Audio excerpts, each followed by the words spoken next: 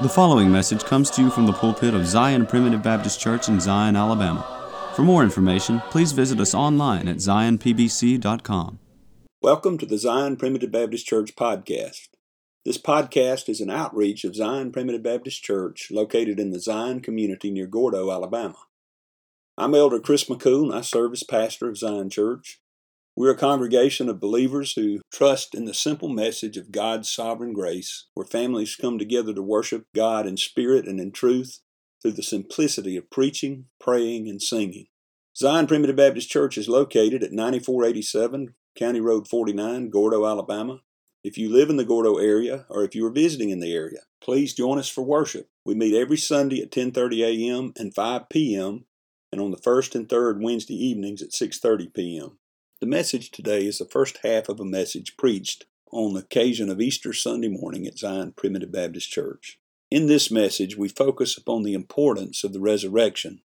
In 1 Corinthians chapter 15, Paul starts out telling us about the gospel, and he makes it clear that the resurrection is an essential part of that gospel.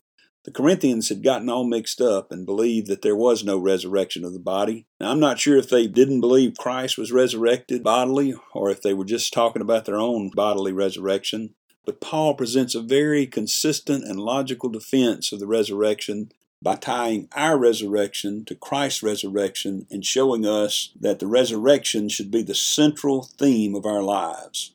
The resurrection indeed should be the central truth around which we build our daily walk, as we'll see in this message. But first, we have a song selection that I hope you enjoy. After the song, please stay tuned for another message of God's sovereign grace from the Zion Primitive Baptist Church pulpit.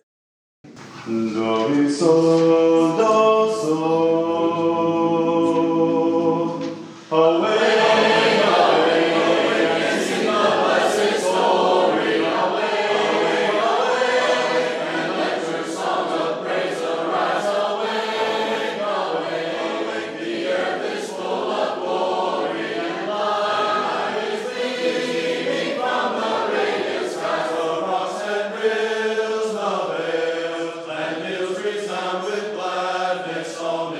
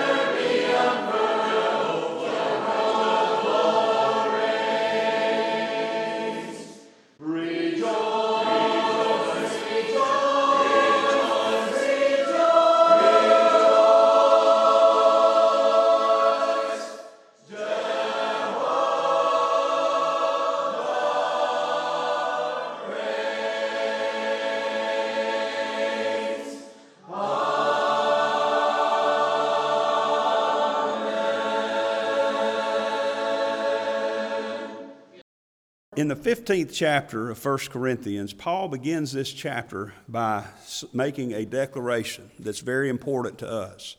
Moreover, brethren, I declare unto you the gospel. Now, in the world that we live in, I don't get a lot of good news. I don't turn on my TV and get excited about what I see. And all these problems that we see in the world aren't getting better and better.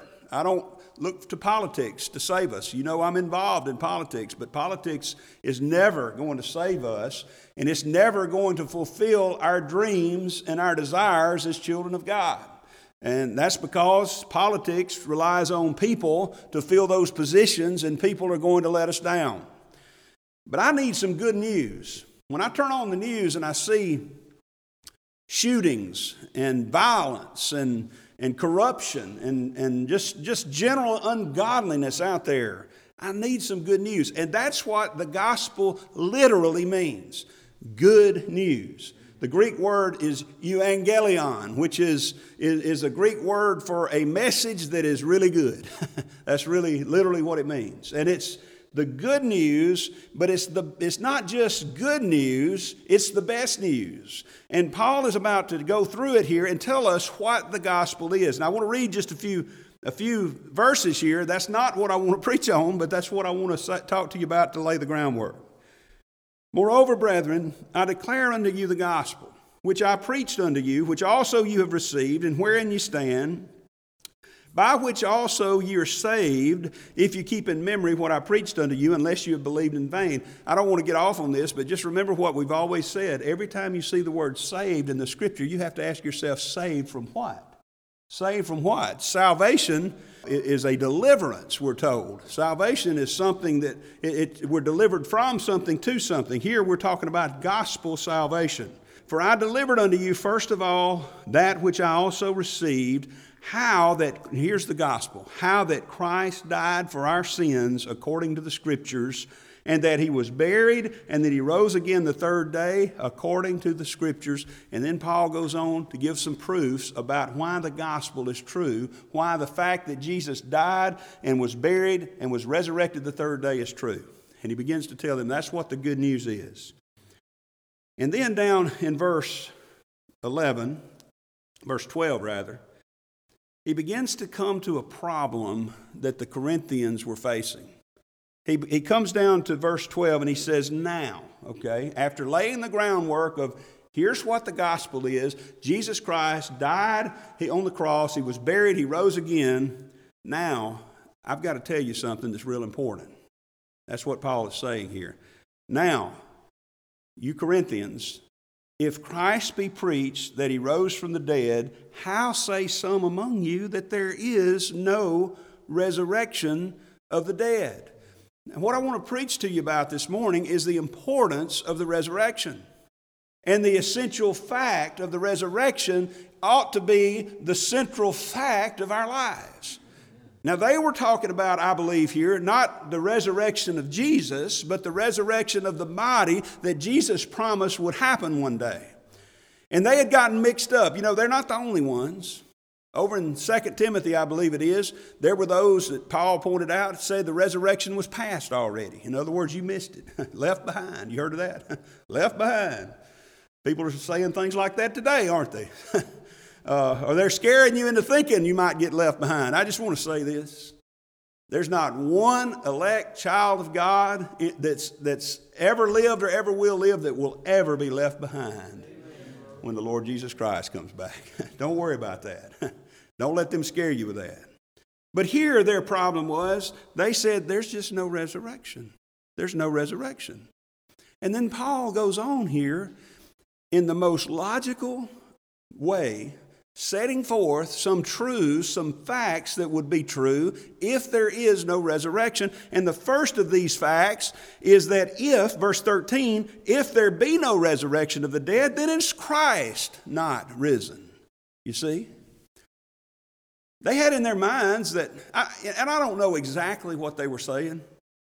There may have been some who were saying that death was the end of a person's existence, that all we have is what we see around us here, and then when we die, we're gone, and there's nothing left. Maybe they had this idea that, well, the spirit kind of continues on in some kind of vague afterlife after you die. That could very well be what was happening here, because there was a heresy going around in that day that, by the way, we still see it sometimes today, called Gnosticism. And the Gnostics believed that Jesus never came in the flesh. He just came as a spirit. He either inhabited a body or he inhabited something that looked like a body, and therefore he didn't really die on the cross. He just went back to heaven when they crucified the body. And Paul and John and all the writers, in fact, are diametrically opposed to that. That is heresy of the highest order. Maybe that's what they were thinking about. Well, there's not really going to be a bodily resurrection.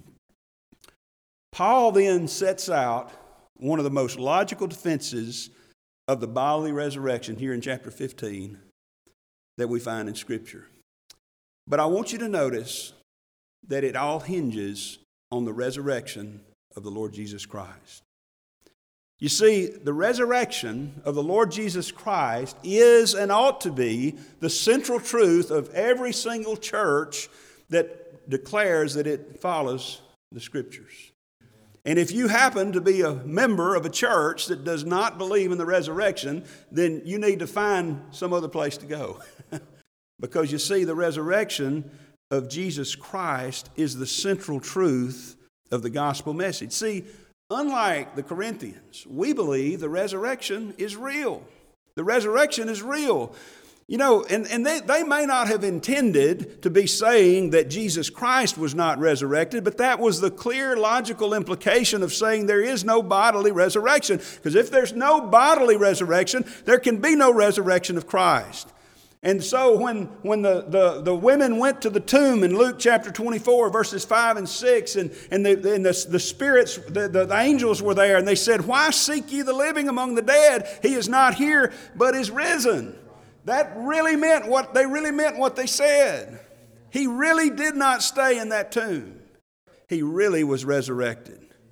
I mean, that's what he claimed to be, is it not? When he went to the tomb of Lazarus in the 11th chapter of John, and he encountered Mary and Martha, what did he tell them? He said, "I am the resurrection and the life." See, he claimed to be that. Let me ask you this, what if there had been no resurrection? Now I don't even want to think about that too much, do you? I can give you a little. I think the Bible gives us a little hint of how it would be. You don't have to turn there today, but turn back to the 24th chapter of Luke, and you read about these two disciples on the road to Emmaus. And they encountered Jesus there. The resurrected Jesus, didn't know him. Their eyes were holding that they couldn't see him. They couldn't tell it was him. But what were they doing? They were just marching along, downcast. In fact, he says, "What's wrong with you? That your countenance is so sad, and you're walking along so sad. What's wrong with you?" That's what we would be like if there were no resurrection. Think if there were no resurrection from the dead, all we'd have is what we see around us.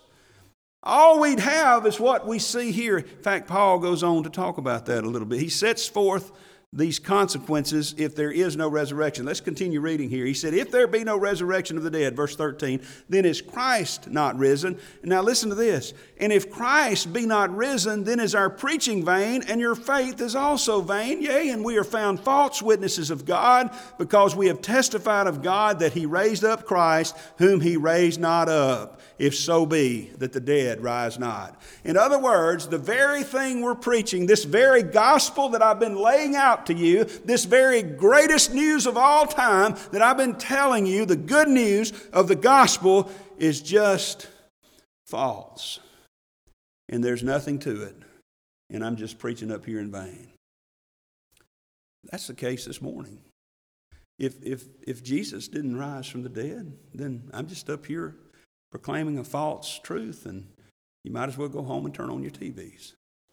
Or go to some Buddhist temple and listen to what they say, or go to the Hindus or the Muslims, and 6 of one, half a dozen of the other. That's what Joshua was talking about over in the 24th chapter there when he said, "Choose ye this day whom you shall serve." I know those who believe in doing something in order to be born again, in order to be saved, they take that and use that as as a verse that said, well, see, you've got to choose. That's not what Joshua was talking about. Joshua had laid out before them, he said, you know, you got all kinds of gods out there, the gods of the Amorites and the Hittites, the gods that our fathers worshiped before the flood. And he said, and if you're not going to serve the Lord, then you might as well choose just any of these, because there's 6 of one, half dozen of the other. He said, as for me and my house, we're going to serve the Lord. But if you're not going to serve the true God, then you might as well just pick a religion out there. It doesn't matter, because they're all the same.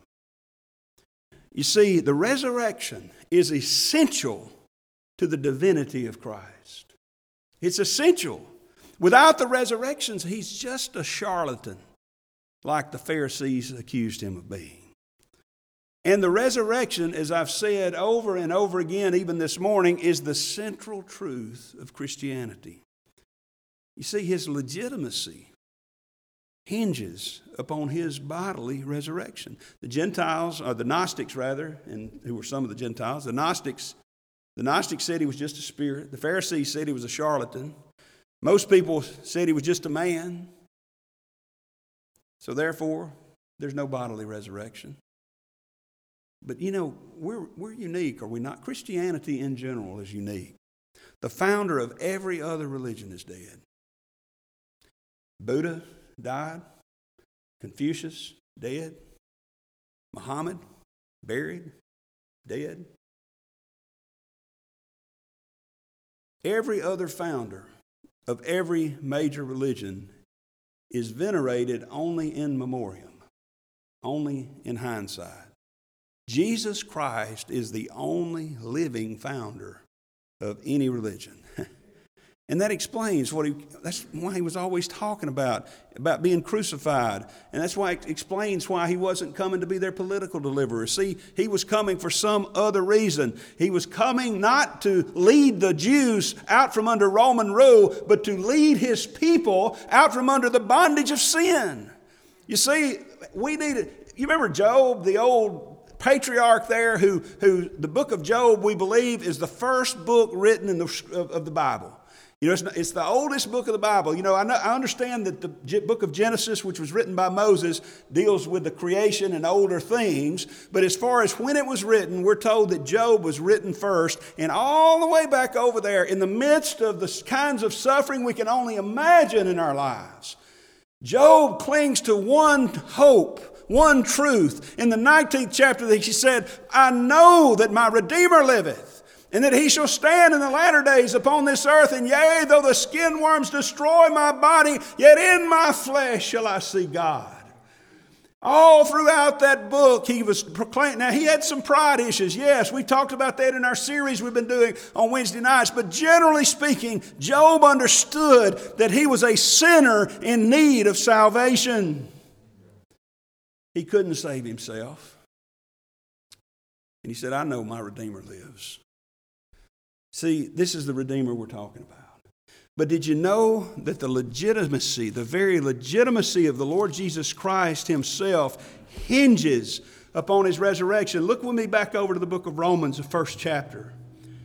In beginning this chapter, Paul sets forth who he is. He says, Paul, a servant of Jesus Christ, called to be an apostle, separated unto the gospel of God, which he had promised afore by his prophets in the Holy Scriptures concerning his Son, Jesus Christ our Lord. This is the topic under consideration. And by the way, just so you know, the Lord Jesus Christ is the topic under consideration in every book of the Scriptures.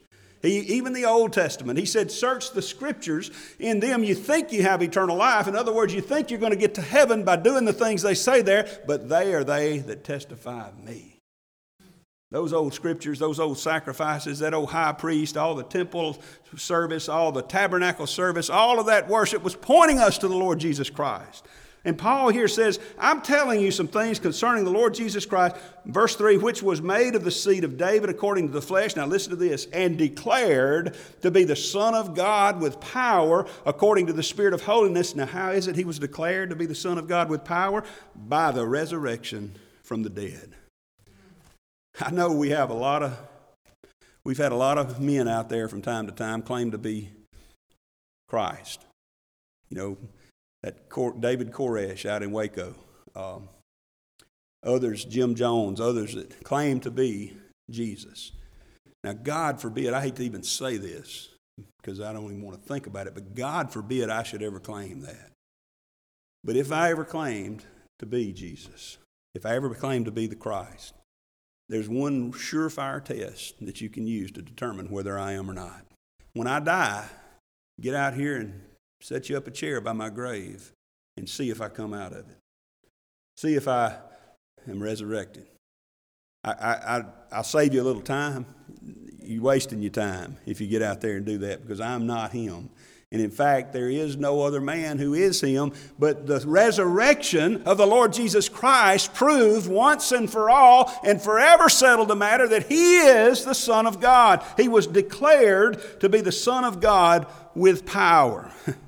You know, there's some interesting facts about our Lord. Back over in the Acts, the 2nd chapter, as Peter is preaching there on the day of Pentecost, he sets forth a powerful message, a very powerful message about who the Lord Jesus Christ was and what he came to do. And just for lack of time, skip down to verse 22 in Acts chapter 2. Notice what he says here. Ye men of Israel, hear these words. Jesus of Nazareth, a man approved of God among you by miracles and wonders and signs, which God did by him in the midst of you, as ye yourselves also know. Now let me stop there and say, there were some important and powerful signs that the Lord Jesus Christ did that should have proved to them that he was very God. He healed the sick. He raised the dead. He turned water into wine. He amplified and created and multiplied fishes and loaves that they might be fed. But here he's about to get down to the heart of the matter. He says, him being delivered by the determinate counsel and foreknowledge of God, ye have taken and by wicked hands have crucified and slain. And there it ended for the Jews. That was all they needed. They claimed to this, we're told in one place, they claimed to this day that he was simply stolen by his disciples, that was a story they made up about him. But notice what Peter says here, whom God hath raised up, having loosed the pains of death, because it was not possible that he should be holden of it. The Lord Jesus Christ could not be held by the chains of death. I can be held by the chains of death. You and I will be held by the chains of death one day. As much as we would like to forestall it or put it off, there will be a day coming when we can no longer put it off, when the time will come, if the Lord tarries, that we will lay down our lives. Our lives will be taken from us by sickness or by accident or by some other problem like that, and you and I cannot stop it, and we cannot help being held by the pains of death. Oh, but there was one man. There was one man that could not be held. And this wasn't a new doctrine. Notice what he says. David speaketh concerning him. I foresaw the Lord always before my face. You can turn back sometime and read this in Psalm the 16th chapter. There were so many things the Jews missed in that day that were pointing to Christ. This was pointing to him. He said, I foresaw the Lord always before my face, for he is on my right hand, that I should not be moved. Therefore did my heart rejoice, and my tongue was glad. Moreover, also my flesh shall rest in hope. This is David speaking, literally speaking there, but this is as if the Lord Jesus Christ were speaking. This is a messianic psalm, like Psalm 22, where David cries out in the psalm, my God, why hast thou forsaken me? Some would say, well, Jesus quotes David on the cross. I submit to you that David was quoting Jesus in a prophetic way long before the cross occurred. And this is what's happening here. He said, my tongue was glad, my heart rejoiced, my flesh shall rest in hope. Now look at verse 27. Because thou wilt not leave my soul in hell, neither wilt thou suffer thine Holy One to see corruption. Thou hast made known to me the ways of life. Thou shalt make me full of joy with thy countenance. And he goes on to say, okay, friends, David's dead and buried. So this can't be talking about David. But he said in verse 31, speaking of David, he, seeing this before, spake of the resurrection of Christ, that his soul was not left in hell, neither his flesh did see corruption. The Lord Jesus Christ had been prophesied from time immemorial all the way back to the garden that he would be coming one day and that he would put away the sins of his people and that death could not bind him. And he didn't just come back alive in a spiritual way.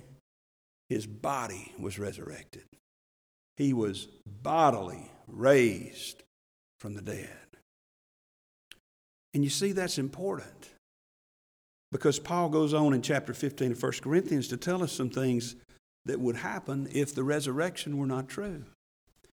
It says in verse 14, I've already read it, he said, if Christ be not risen, then is our preaching vain, your faith is vain. We are found false witnesses of God, because we've testified of God that he raised up Christ, whom he raised not up, if so be that the dead rise not. Now notice here in verse 16, for if the dead rise not, in other words, if the future resurrection is not true, that means that Christ is not resurrected. If the dead rise not, then is not Christ raised. And if Christ be not raised, your faith is vain. And it's even worse than that. Ye are yet in your sins. Do we understand this morning that the resurrection is essential to our eternal salvation? There can be no atonement without the resurrection. In verse 19, he says, verse 18, then they also which are fallen asleep in Christ are perished. All of our loved ones that we get up here and we talk about our loved ones that have died in Christ. And we look forward to seeing them again. But if there's no resurrection, there's no hope of that. First Thessalonians chapter 4 and verse 13, Paul says to those Thessalonians, he said, I would not have you to be ignorant, brethren, concerning them that are asleep, that ye sorrow not, even as those that have no hope. But beloved, if there's no resurrection, then that's the only way we could sorrow. Without hope. Without hope. You see, the resurrection is essential to our eternal salvation. Look down in verse 21. Well, verse 19. If in this life only we have hope in Christ, we are of all men most miserable. Lord willing, we'll come back to that before the message is over. But just keep that thought in mind, that if that's the only hope we have is what we have here and now, then we're just miserable. We're going to be miserable. Due to the constraints of time, we will stop the message here. But please join us tomorrow for the conclusion of this message. If you would like to subscribe to our website, please go to www.zionpbc.com and sign up for email updates. If you have any questions, please feel free to contact the church at zionpbc1847@gmail.com. That's ZIONPBC1847@gmail.com. Or you can email me directly at jchrismccool@gmail.com. That's the letter J, CHRISMCCOOL@gmail.com. Again, thank you for listening. May the Lord bless you is my prayer. We thank you for listening to today's message. For more information, please visit us online at zionpbc.com.